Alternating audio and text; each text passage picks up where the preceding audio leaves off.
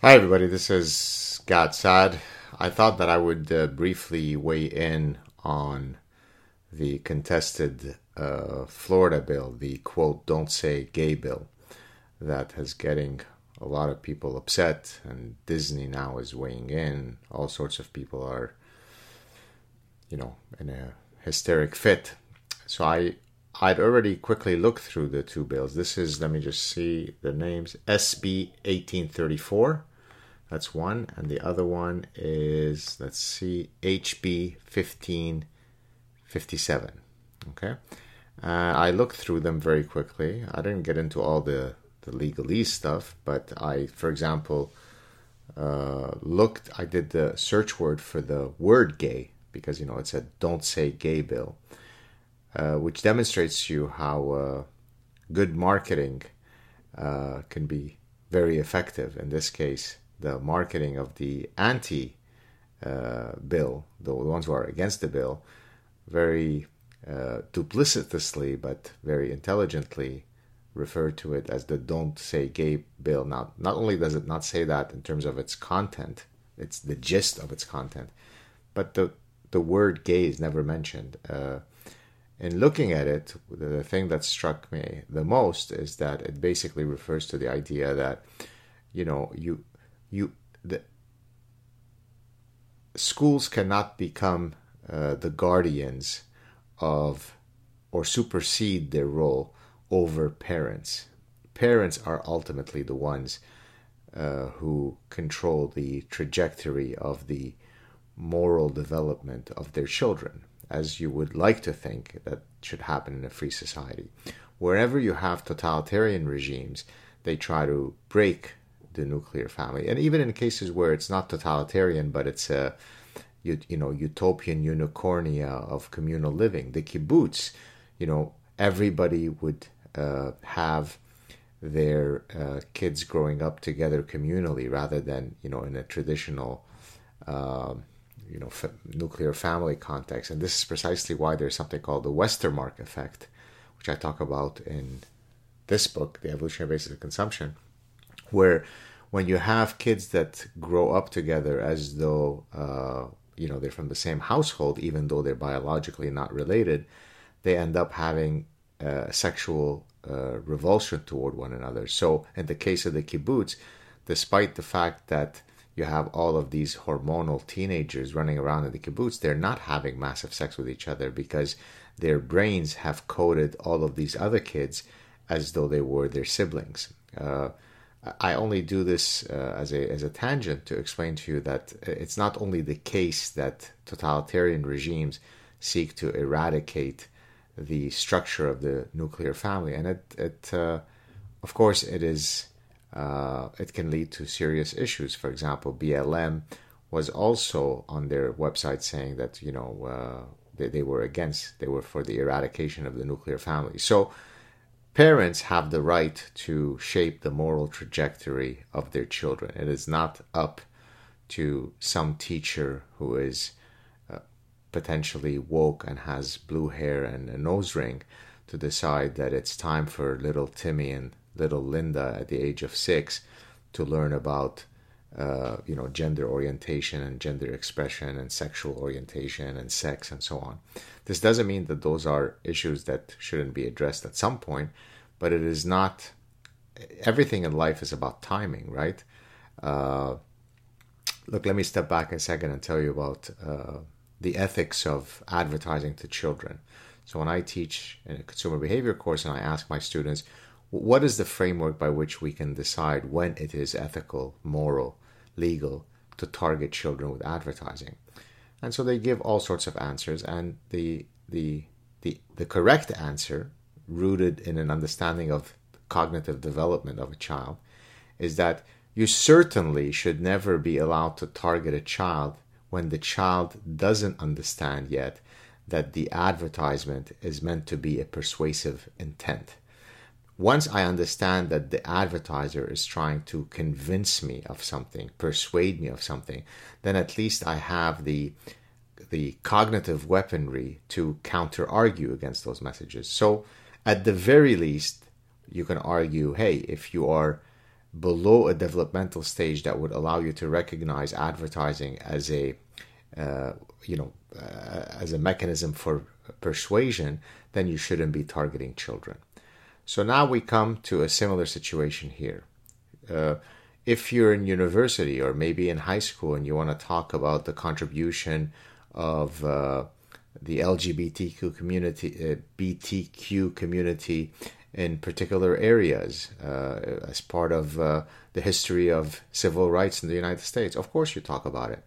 But talking about sexual orientation, gender identity, gender expression with children who are from kindergarten to grade 3, a very good argument could be made that this is obviously not an age-appropriate time to be doing that. Most children who are 5 years old are not concerned about, whether you are pansexual or non-binary or transgender or heterosexual or bisexual or queer or homosexual or lesbian and so on.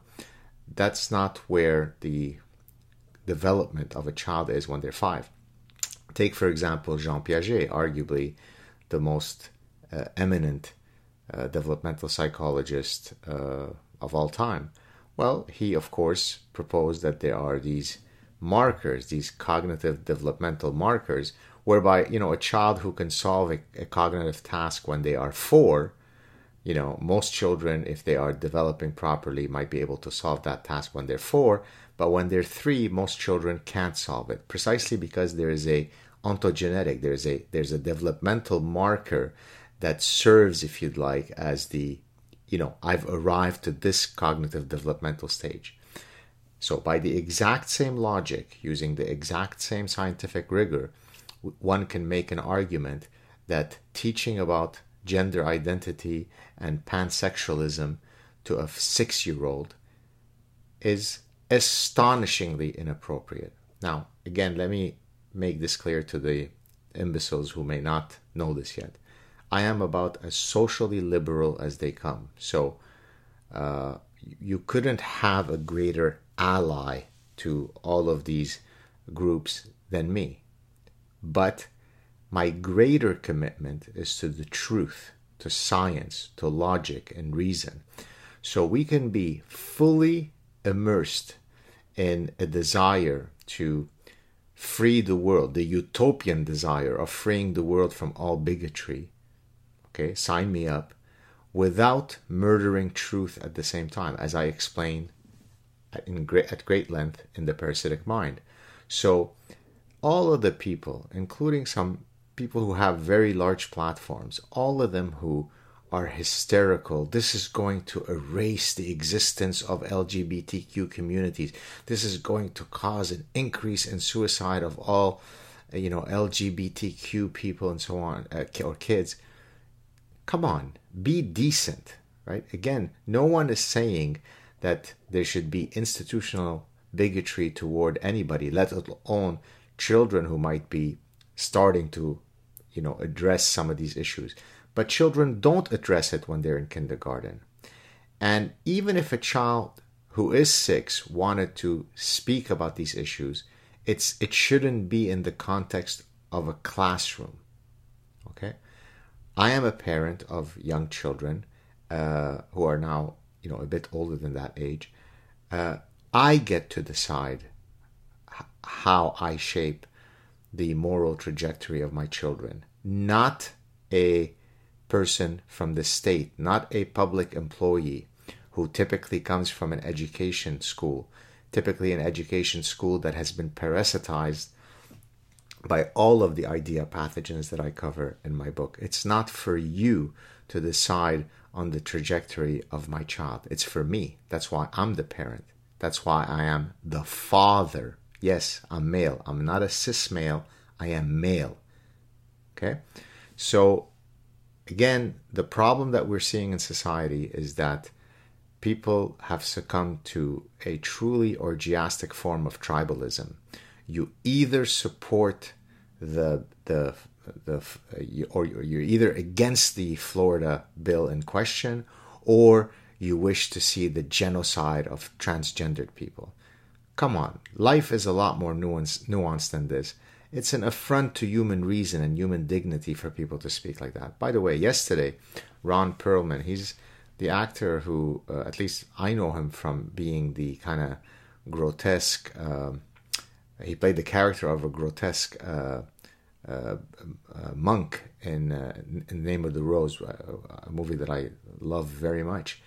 And he came out and, released a short clip, F you this, F you Ron DeSantis, you're a Nazi, F you, gay, gay, gay, gay, gay, because he's basically saying that, he's going against the edict of don't say gay.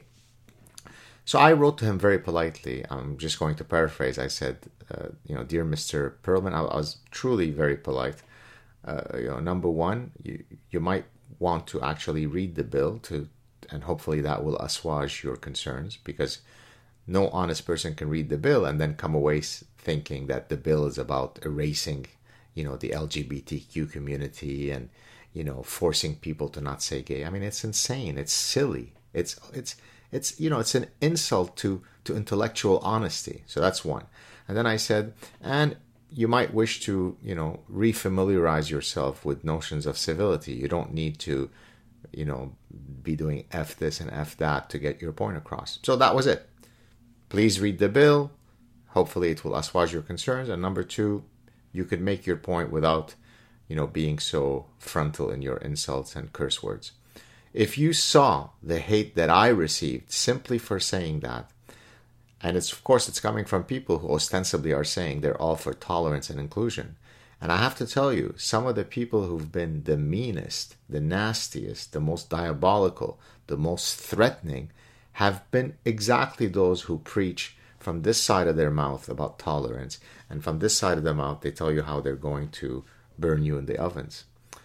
So there you have it, folks. Those are my thoughts. A decent person, a reasonable person, an intellectual person, an honest person is able to recognize that good people can have differing opinions on important matters.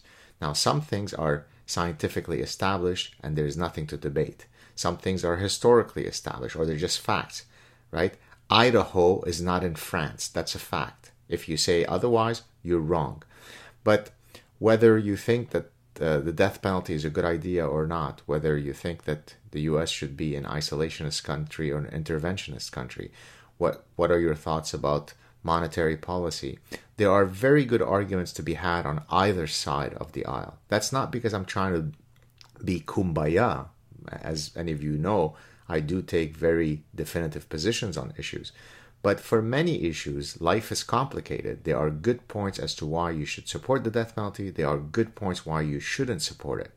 And whether you fall on one side or the other doesn't make you an immoral person, a morally damaged person. So all the people who are arguing that anybody who supports the Florida bill, Dave Rubin, and by the way, I was shocked. I mean, I knew that Dave's husband was gay, but I never knew that Dave was gay. So that came as a shock to me. And so Dave Rubin came out and explained how,